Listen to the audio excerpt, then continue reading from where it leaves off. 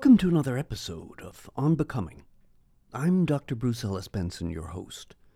Before we get started, don't forget that On Becoming has a presence on Twitter at OnBecomingPod and Instagram at OnBecomingPodcast.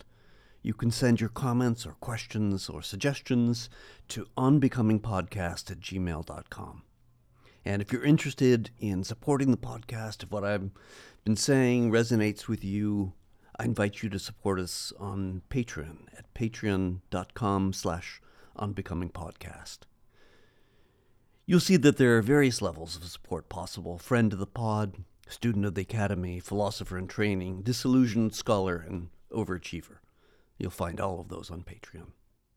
Today I want to talk about growing up evangelical, and I'll admit my reflections are going to be somewhat stream of consciousness.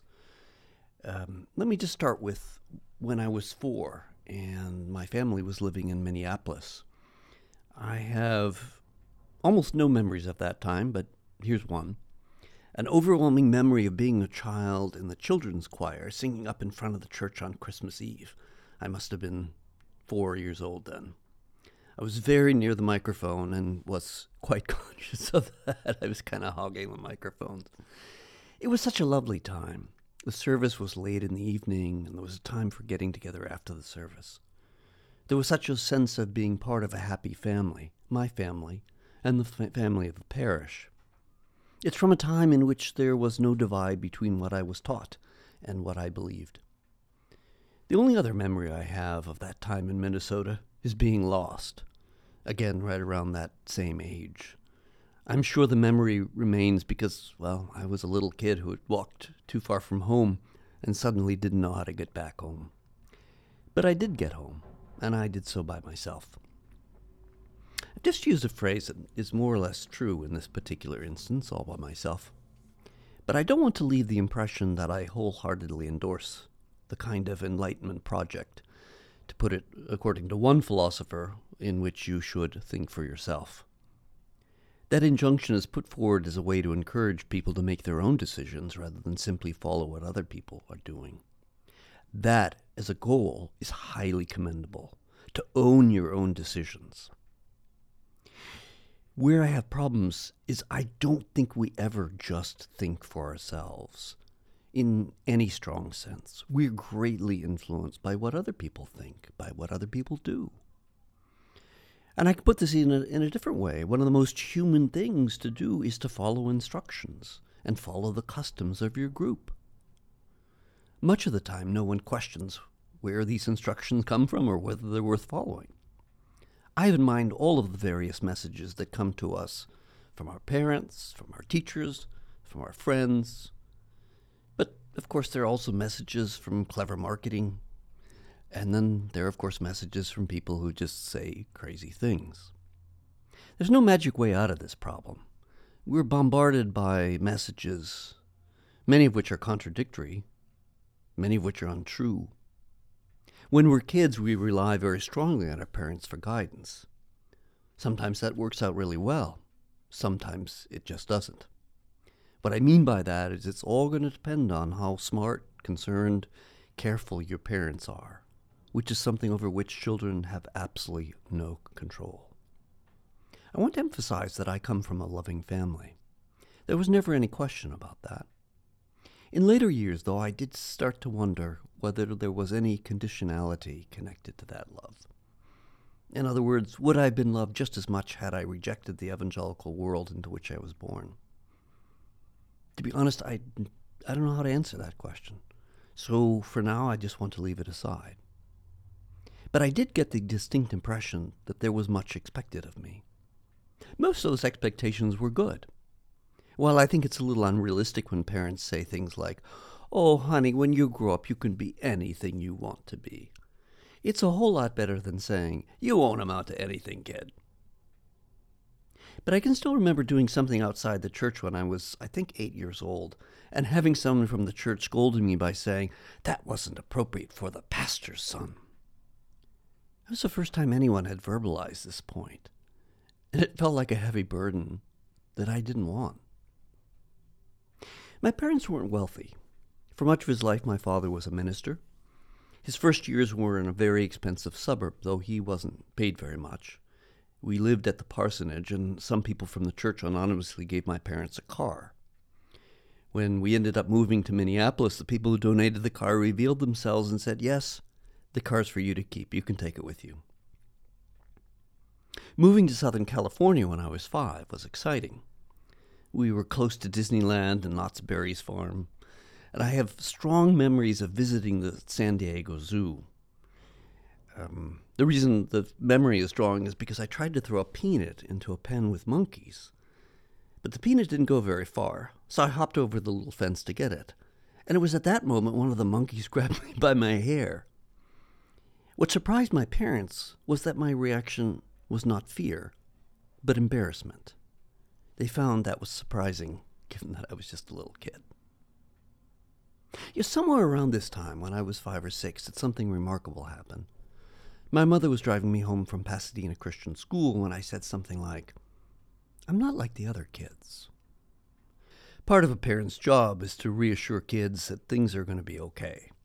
So, of course, my mother replied by saying something like, "Oh, sure you are."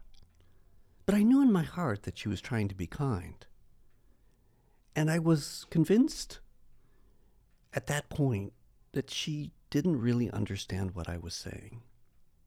And I should add, that wasn't her fault at all. I was a weird kid.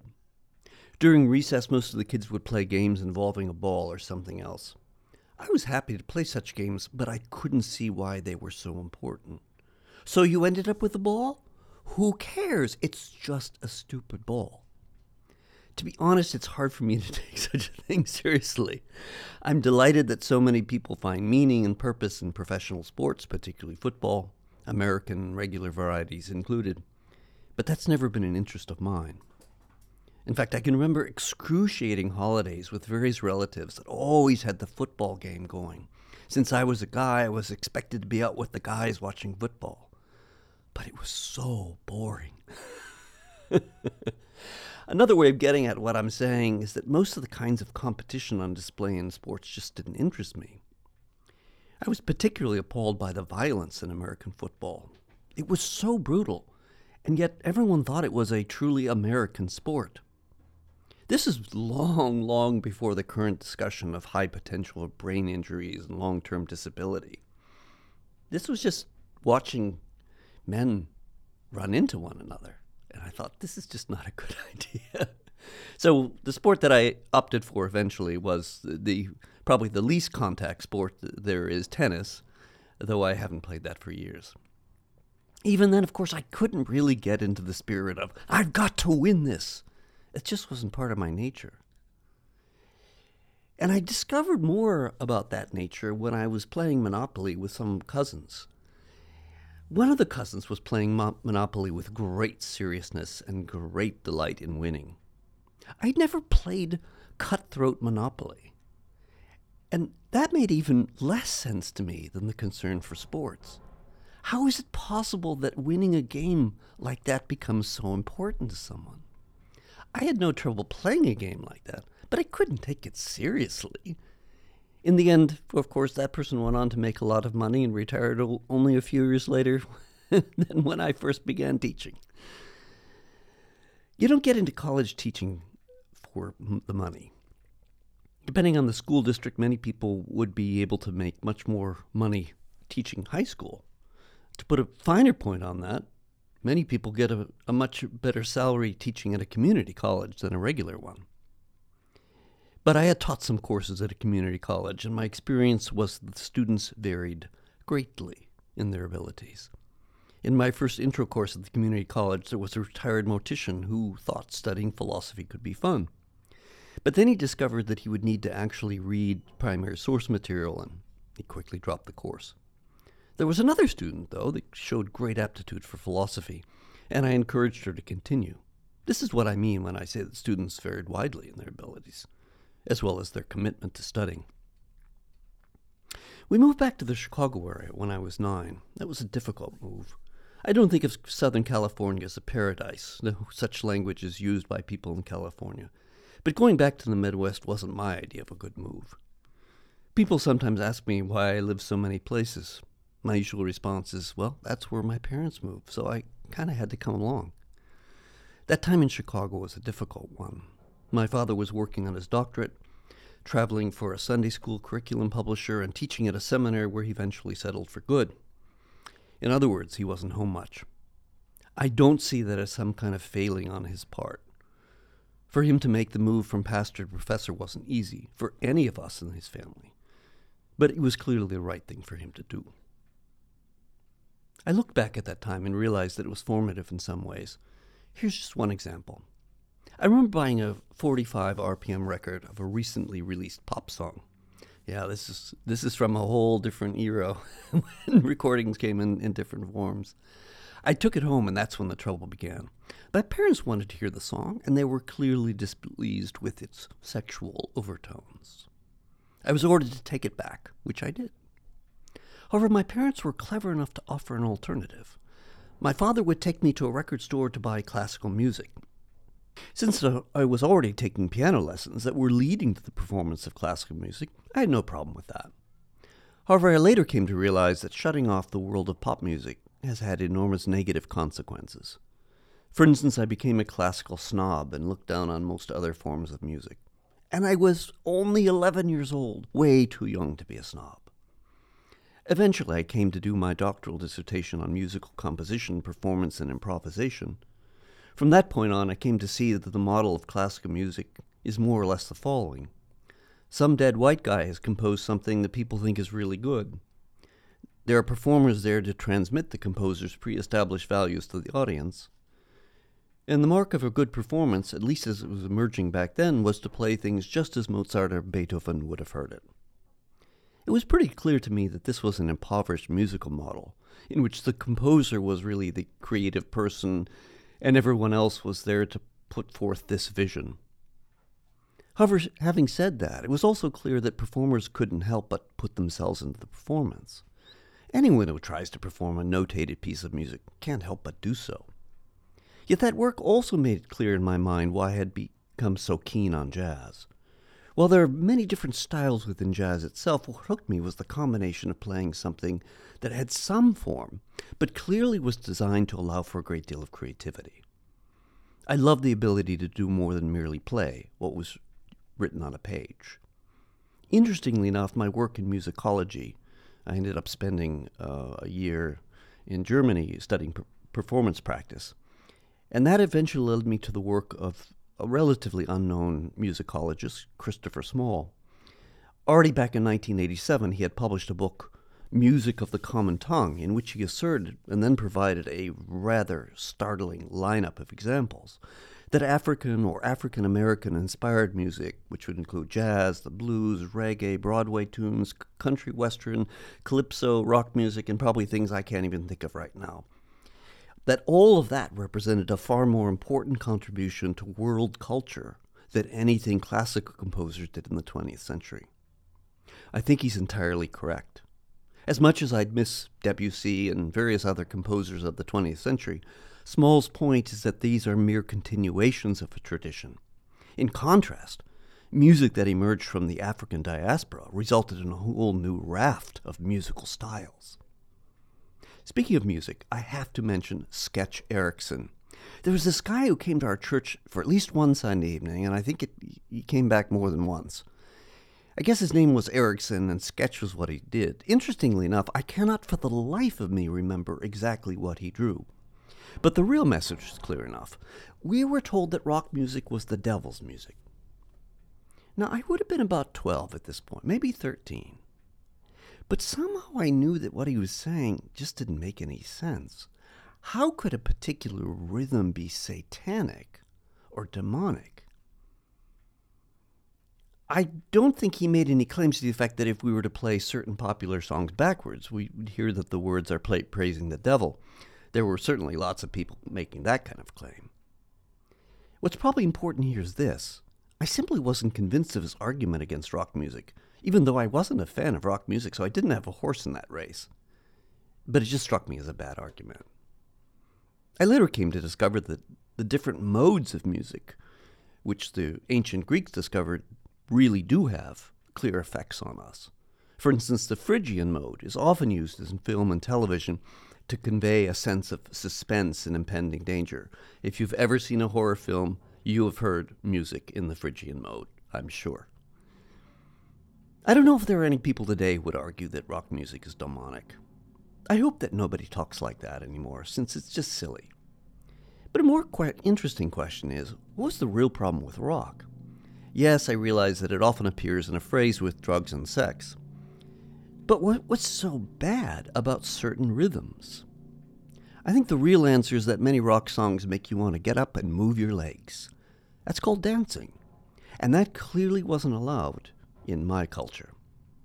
I never tried to ask if I could attend a school dance, because I knew what the answer would be. There's an old joke about why evangelicals don't allow sex standing up, because it might lead to dancing. Our next move was to Dallas, Texas. There's an important commonality between people who live in California and Texas.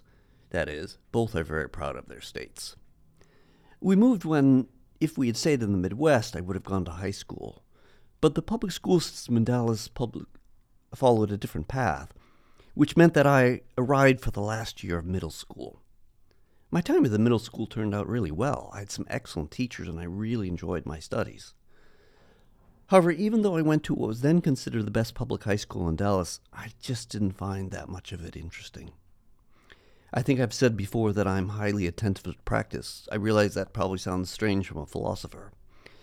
But I find myself greatly motivated to study things that I can see as affecting my life in some kind of way. I'm not generally interested in highly abstract philosophy, and there's lots of that, and basically most of that I've never read. My first job was that of janitor at my church. I was 16, and like most Americans of that era, I had my driver's license as soon as my birthday came. That allowed for some freedom. Janitors are generally overlooked, but you can learn a lot about how things function in such a position. The guy who hired me used to say, "People as pigs." It was a joke, but it also reflected the reality. I had always assumed that women's restrooms would be so much cleaner than men's restrooms. Oh, I was so wrong. One of the best things about the job was that they paid me for 12 hours a week, but they were only interested in the work getting done. If I could do it in 9 hours, that just meant more time for me. Of course, being part of a janitor at a large church is that you're constantly needing to set up stuff, chairs, tables, screens, projectors, and then take it all back down. One of the things I most remember is what turned out to be a very strange conflict. The people who ran the nursery used to disinfect all the toys. So I was surprised when I went into a classroom.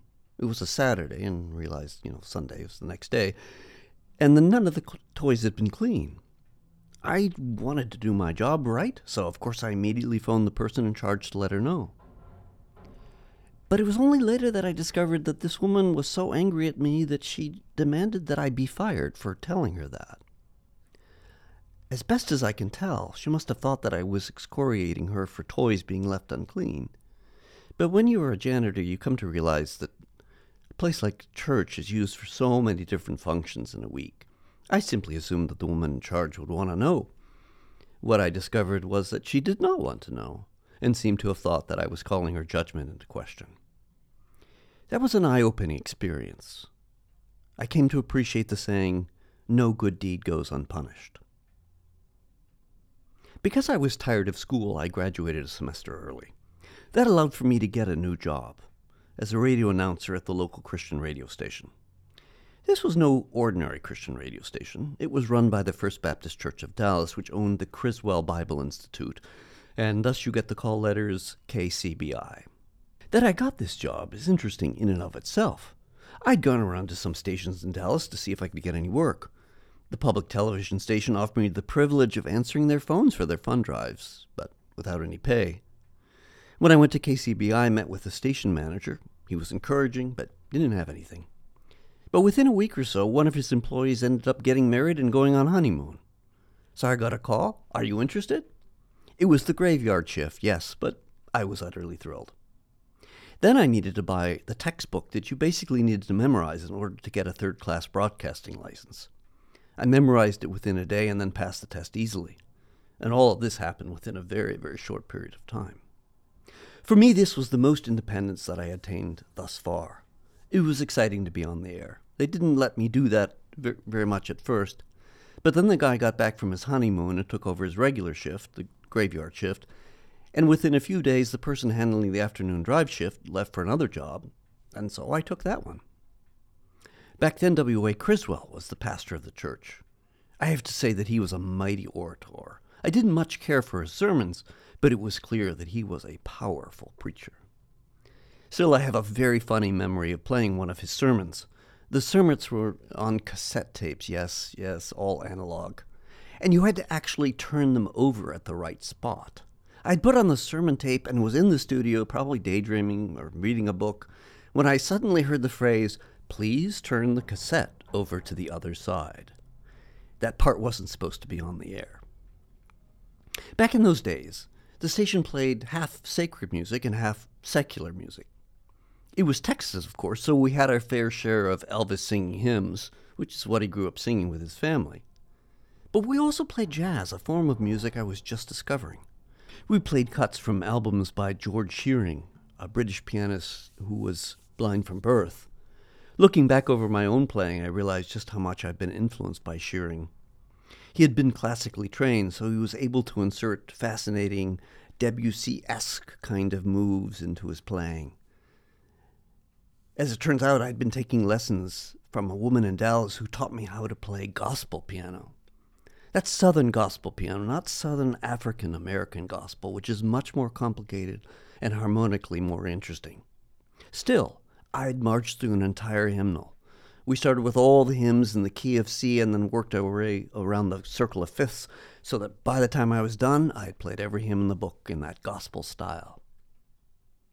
But it was when I was listening to George Shearing that I started to think, I think I could do that.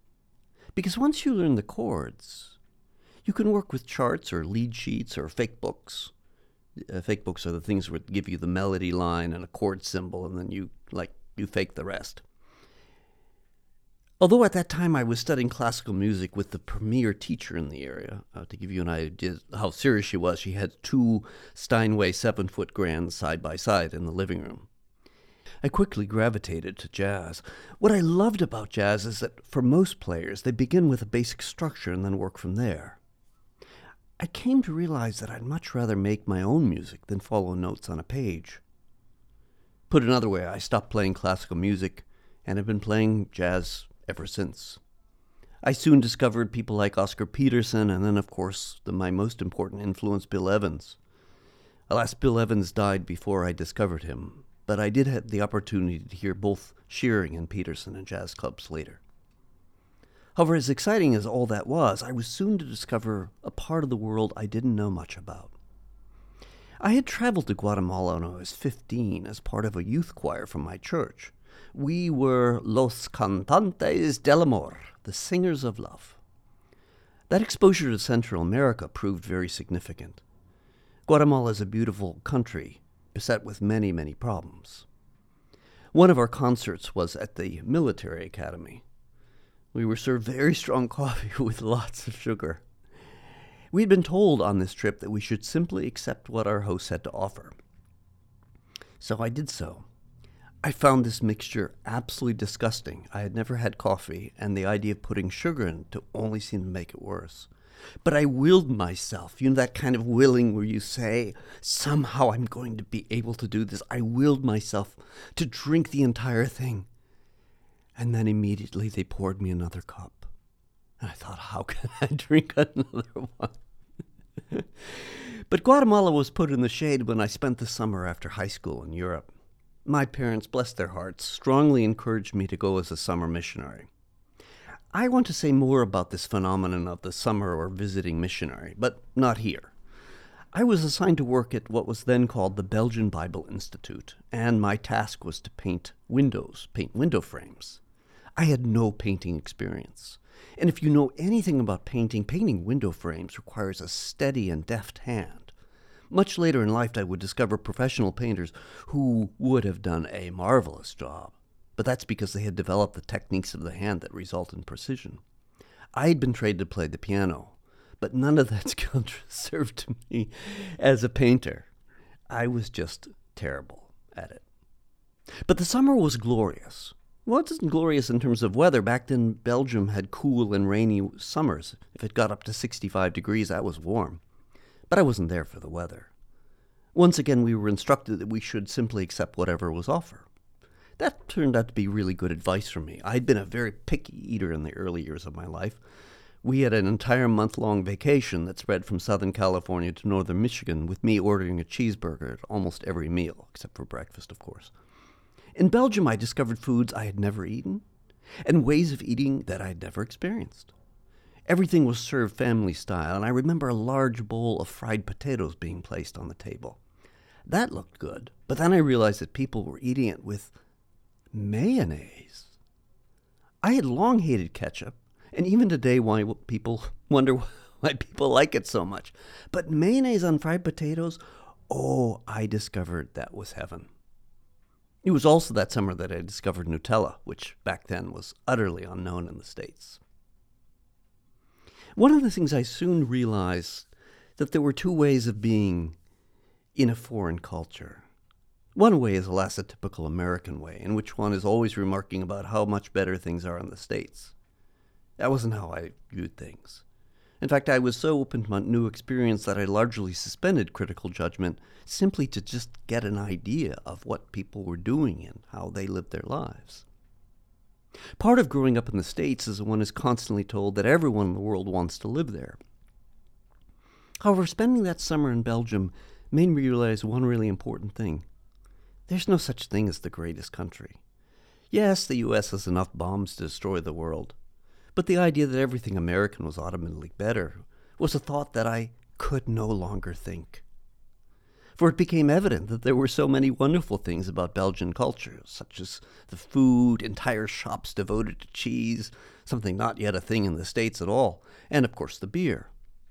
I even had my first beer while in Belgium. It was a Stella Artois in a cafe not very far away from the Stella Brewery. The Stella Brewery is still in that place, and I still have the glass. Another way in which this sojourn opened my eyes was seeing just how much of evangelical culture truly was American. In evangelical culture, smoking and drinking were long thought to be wrong. That's changed quite a bit in the intervening time. But what I was able to see was that these were completely cultural things.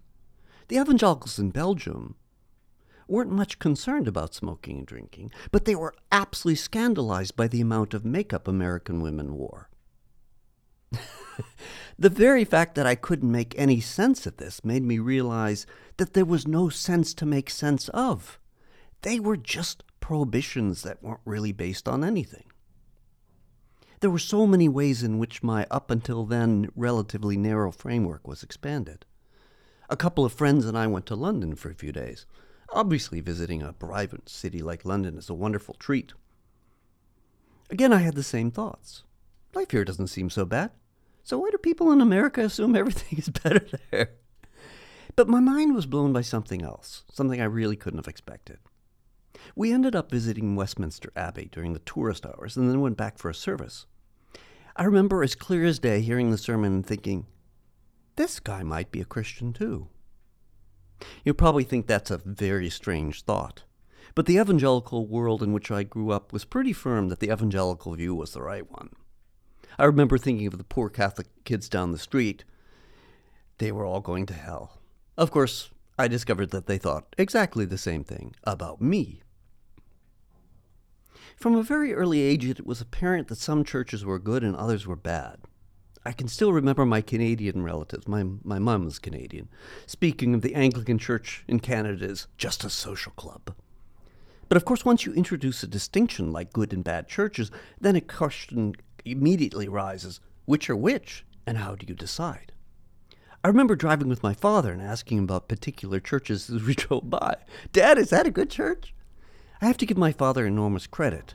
While he did think that some of the churches were or weren't good, he also admitted that, regarding some of them, he simply didn't know. That was an important opening for me. Maybe there were churches out there that were reasonably as good as the evangelical ones we had always attended. I think I've mentioned that my grandmother on my mother's side often stayed with us, in some cases for months at a time. It was probably great for her to leave Winnipeg for Pasadena in the winter months, for instance. We were very close, but we always seemed to be arguing points of theology. My parents generally stayed out of these disputes, though they did from time to time tell me that I shouldn't have talked back to my grandmother. It was only many years later that they admitted that I was often right. Lest you think I saw this as a game, I should point out that these arguments came about because I took matters of theology extremely seriously. Neither my grandmother nor I had had any theological training back then. But I look back and I realize I was just trying to find out what the truth was. I want to give you another example that I think both tells us quite a bit about evangelicalism and how it can change very quickly, as in, you used to think X was okay, but now you find out that X is absolutely forbidden. The X I'm talking about in this case is abortion. And I'm not really interested in the phenomenon of abortion per se. I'm interested in how this took place. When I was growing up, the evangelical consensus was that abortion is sometimes the best choice out of what often are only bad choices. W.A. Criswell of the First Baptist Church of Dallas preached that from the pulpit. He said it was a decision between a woman and God.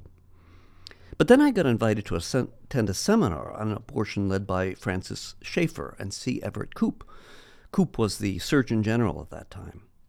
Now, before I go any further, I should point out that Schaeffer, he was a pastor with appropriate pastoral training, had become something like the default evangelical intellectual. Just to be clear, it wasn't as if there were intellectual evangelicals lining up for this position. Evangelicalism was, from an intellectual point of view, largely a wasteland. Given its roots in fundamentalism, which generally meant a retreat from secular culture, evangelicals didn't really have much of an intellectual tradition.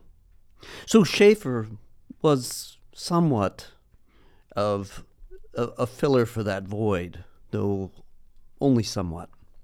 The problem was, as I've said, that he had proper ministerial training. He didn't have any expertise in the realms of philosophy, culture, or any other things like that. Thus, while Schaeffer was an important voice in calling evangelicals to take culture seriously, he didn't have much to offer other than a pastor's take on culture. Of course, that was already revolutionary at the time. But let's get back to the seminar, which had a book and a film series. The whole thing was titled, Whatever Happened to the Human Race? Obviously, it was designed to get evangelicals on board the anti-abortion train. But to do that, Schaeffer and Koop made the argument that if you allow abortion, the result will be, not might be, everything that happened in Nazi Germany. I found the entire presentation simply insulting, and it made me extremely angry. I didn't know that this kind of fallacy actually has a name. It's called the slippery slope fallacy. One difficulty with any kind of literal or metaphorical slippery slope is just how slippery it is. Would allowing abortion really lead to people making lampshades of human skin, or the horrendous medical experiments the Nazis did with people in the camps? Perhaps. But it struck me that the likelihood of all that was extremely small. What really bothered me was that I considered this kind of logic shady or disreputable. Here were two relatively famous people making what amounted to an enormous logic error in order to promote a particular point of view. Of course, when you start looking at the logic of many evangelical things, it becomes clear that there is little logic for many of them. But of course, I should also add that as a rule, I don't think that our ordinary everyday practices need to be justified. If you take your tea at 4 p.m., you don't need to explain or justify yourself. But abortion didn't seem anything like tea time. It was clearly a much more important issue. But I was so dismayed that the discussion was so crude and so lacking in nuance. It was clear what we were supposed to believe, but the details were very problematic. Again, I don't mean this as a comment on abortion per se. Instead, I wish to convey two things. One was, it was quite a shock to go from hearing that abortion was okay to hearing that suddenly it wasn't okay. There isn't anything in the Bible on the subject. Sometimes people extrapolate from things that the Bible says, but there's really nothing in the Bible that talks about this subject. So how did they come to their point of view? Alas, as far as I could tell, they did so by a major fallacy. Now, I should point out that how should I put this? My discomfort with evangelicalism had started to grow before this. You might have thought I was wasting my breath in talking about being a janitor. But again, it put me in almost a privileged place. Yes, I realize that saying a janitor has any kind of privilege seems really odd. But I was able to see quite a bit about how much people live their lives in accordance with their beliefs. As evangelicals, we made fun of the Southern Baptists for being Sunday-only Christians. But I came to realize that this gap between preaching and practicing was significant in evangelicalism too. However, the other thing that this event revealed to me was that even seemingly important views could change over time. The realization came with the discouragement that who knew which evangelical view might fall next, but also the encouragement that change could be possible. My discomfort with evangelicalism, though, much predated this. I was encouraged by my parents to read the Bible all the way through, cover to cover.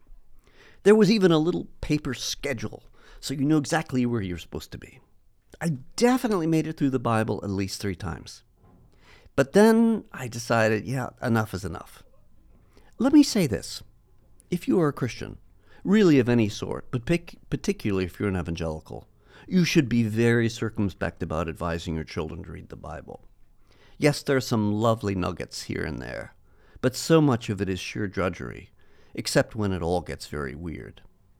The weird stuff is particularly in the Old Testament or the Hebrew Bible. One of the most terrifying stories, and there are ample candidates in this category, is when God instructs the Israelites to, and now I'm quoting, smite Amalek, and utterly destroy all that they have, and spare them not, but slay both man and woman, infant and suckling, ox and sheep, camel and ass. What kind of God issues commands like that?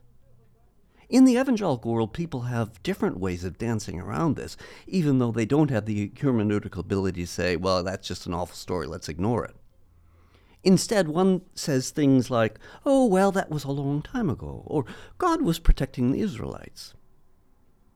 One good thing about being a mainline Christian church is that such stories are radically downplayed.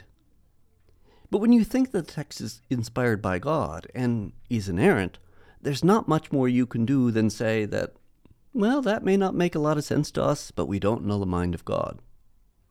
To be sure, by definition, no one knows the mind of God. But a lot of evangelicals seem to think they do. I hadn't learned the term genocide yet, so I didn't realize that God was, in effect, not just sanctioning, but commanding genocide. But I want to end with one last aspect. My parents were both musical. They both had lovely singing voices, and my mother played the piano. So it was no surprise that we had music in the house. Although my parents both appreciated classical music, they were more likely to play a recent album by a Christian group. I liked these songs, and later discovered that the style was something like modified jazz. But so many of them, from my perspective at the time, practically all of them, were cheery little tunes like Heaven Came Down and Glory Filled My Soul, or Every Day with Jesus is Sweeter Than the Day Before. Now this sounds just lovely, but at a certain point I came to realize that this just didn't describe my experience at all. Rather than question the basic premise of these lyrics, something like, when you're with Jesus, everything is great, I started to worry about me. I simply didn't have the experience that every day got better and better. I had never had a sense that glory had ever filled my soul.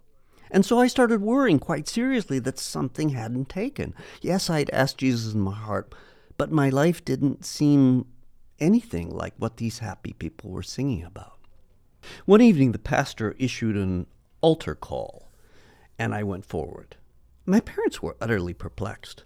From their perspective, I had already done what you're supposed to do to be a Christian. But I didn't have anything like the assurance that all is well. That was a long time ago. And in the meantime, I've never had the sense that things just got better with Jesus. They definitely got more complicated. But I think that's a story for another episode. I'm Dr. Bruce Ellis Benson. You've been listening to the podcast On Becoming. Thank you so much for joining us.